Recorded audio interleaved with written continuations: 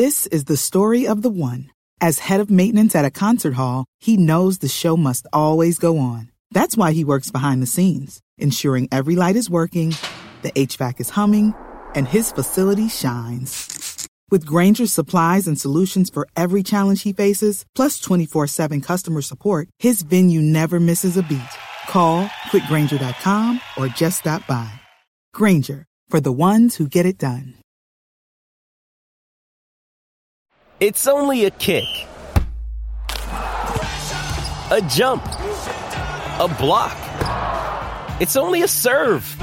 It's only a tackle, a run. It's only for the fans. After all, it's only pressure.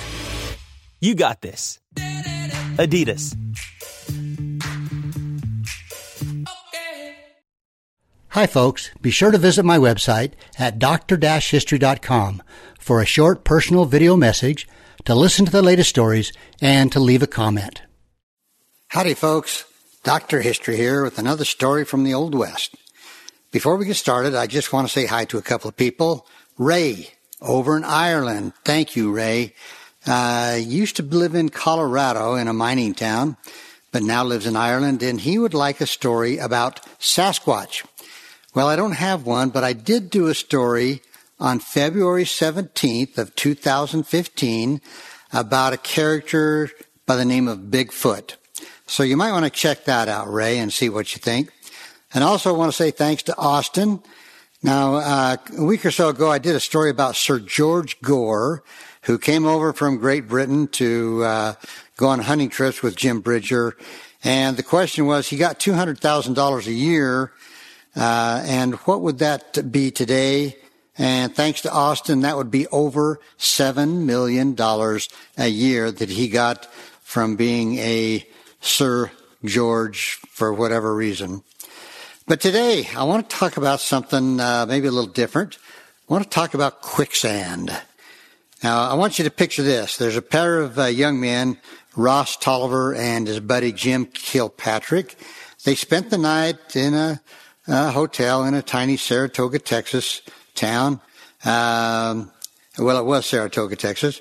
They were both juniors in college. They were preparing to spend their Easter vacation exploring the Big Thicket in East Texas. Well, early the next morning, they had packs on their backs.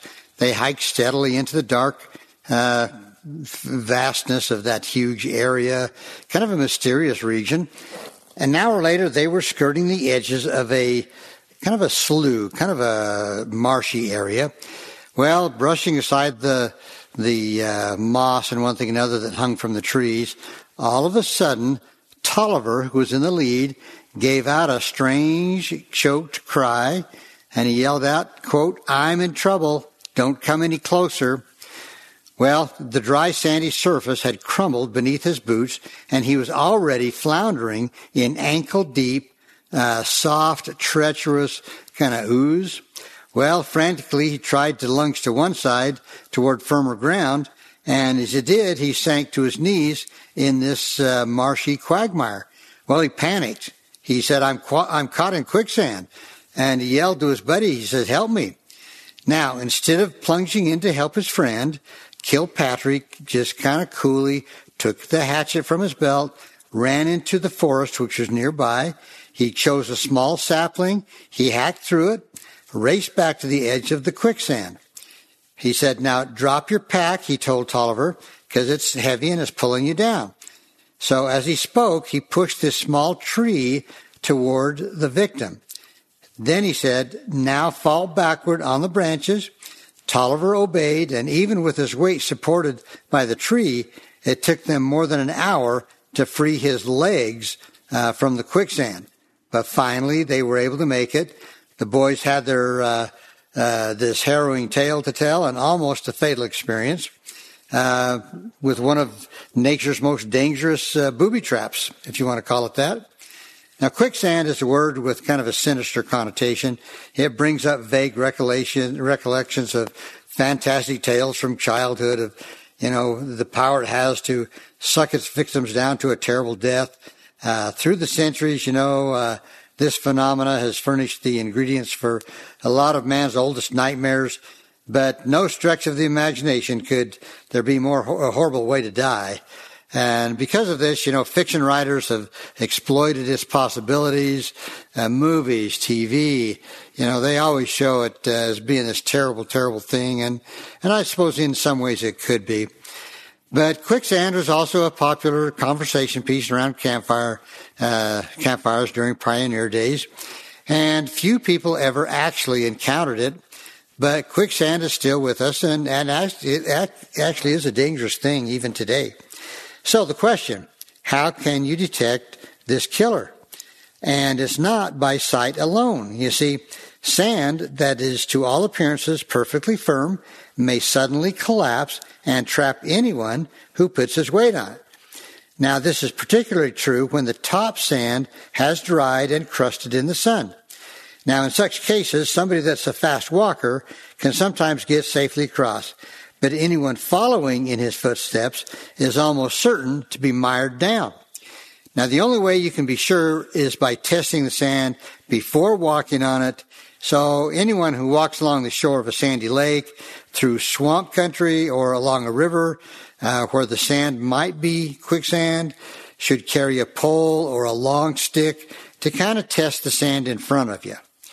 Now, the one important thing to remember, if you keep your head, you will float in quicksand, just like you would in water. You see, your body will only sink in until it displaces its own weight. Then it will float.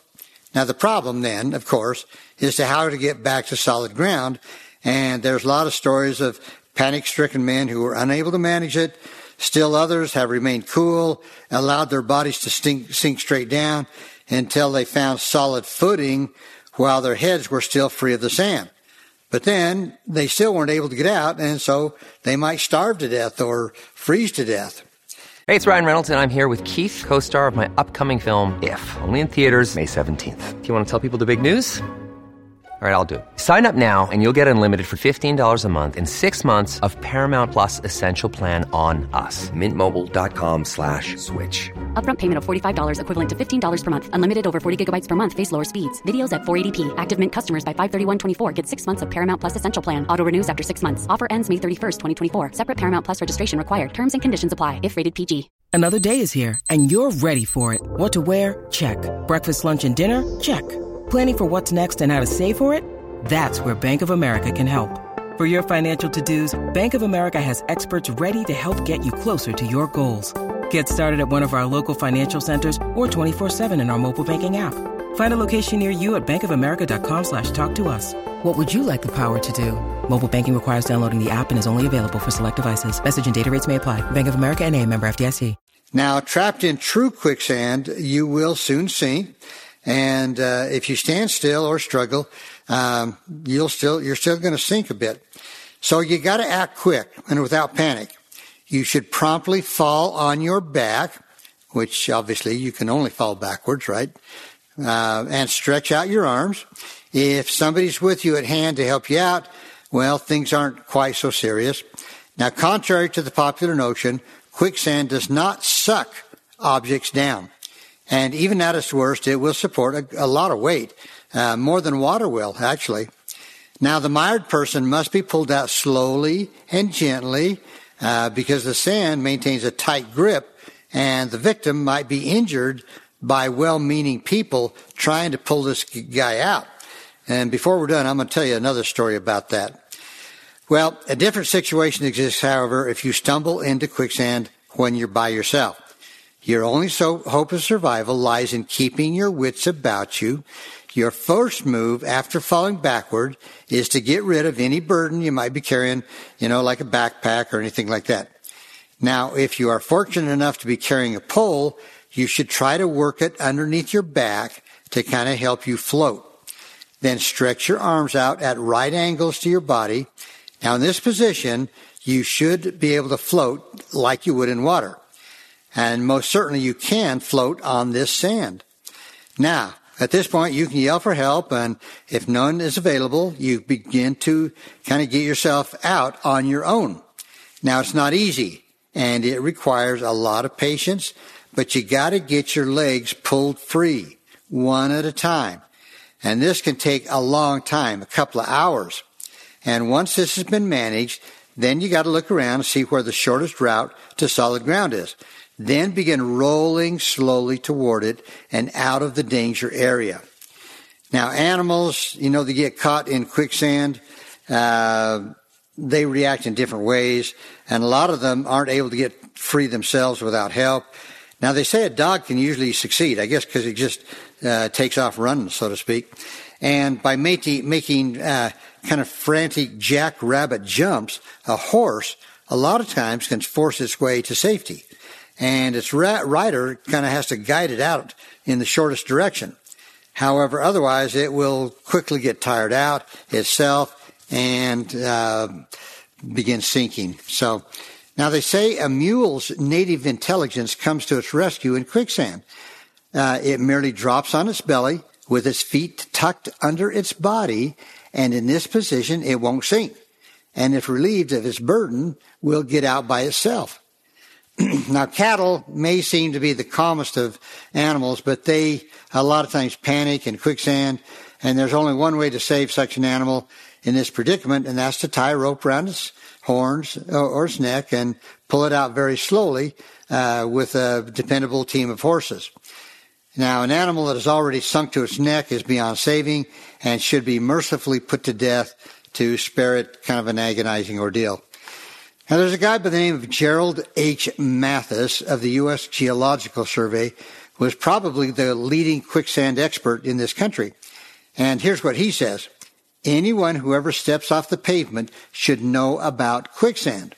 He was fond of saying that to Boy Scout troops, hiking clubs, farm groups, and anybody who ventured out into the wilds. Well, his advice came from years of experience. The nature of his work was such that he spent much time exploring out in the wild, primitive areas, and on several occasions he actually sank into quicksand pits himself.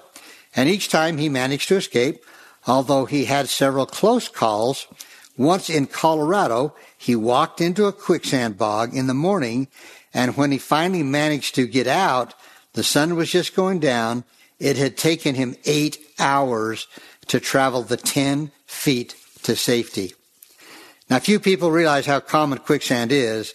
It's likely to be found in every state in the country, and not all of it is on the surface.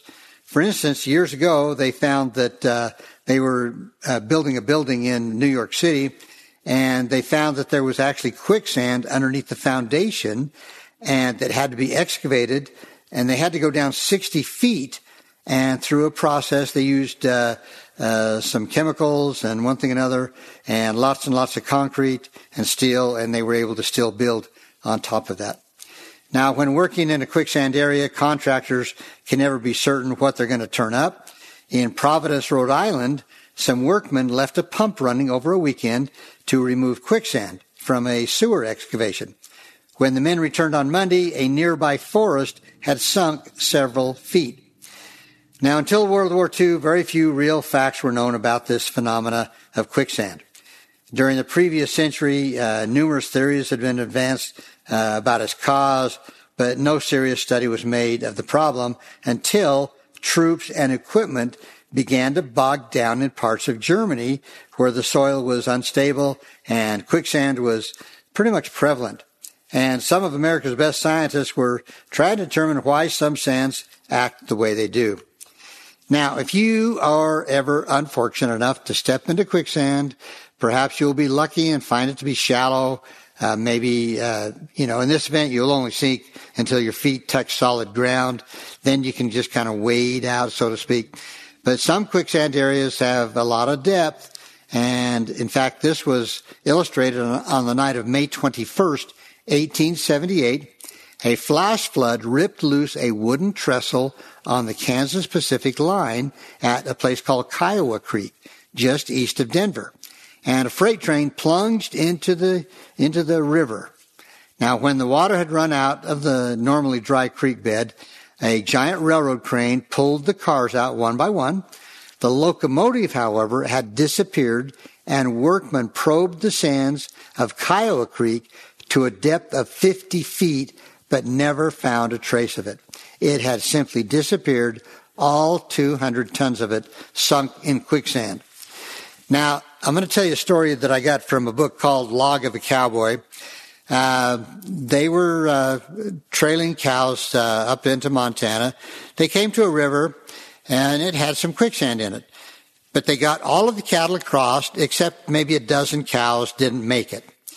So the trail boss had 4 men go out to the quicksand. As long as they kept moving, they were okay. So when they got out to the cow, they would dig down real quick by one of its legs, pull the leg up to the body, and tie it there. Then they'd do it with another leg, and the other one, and the other one.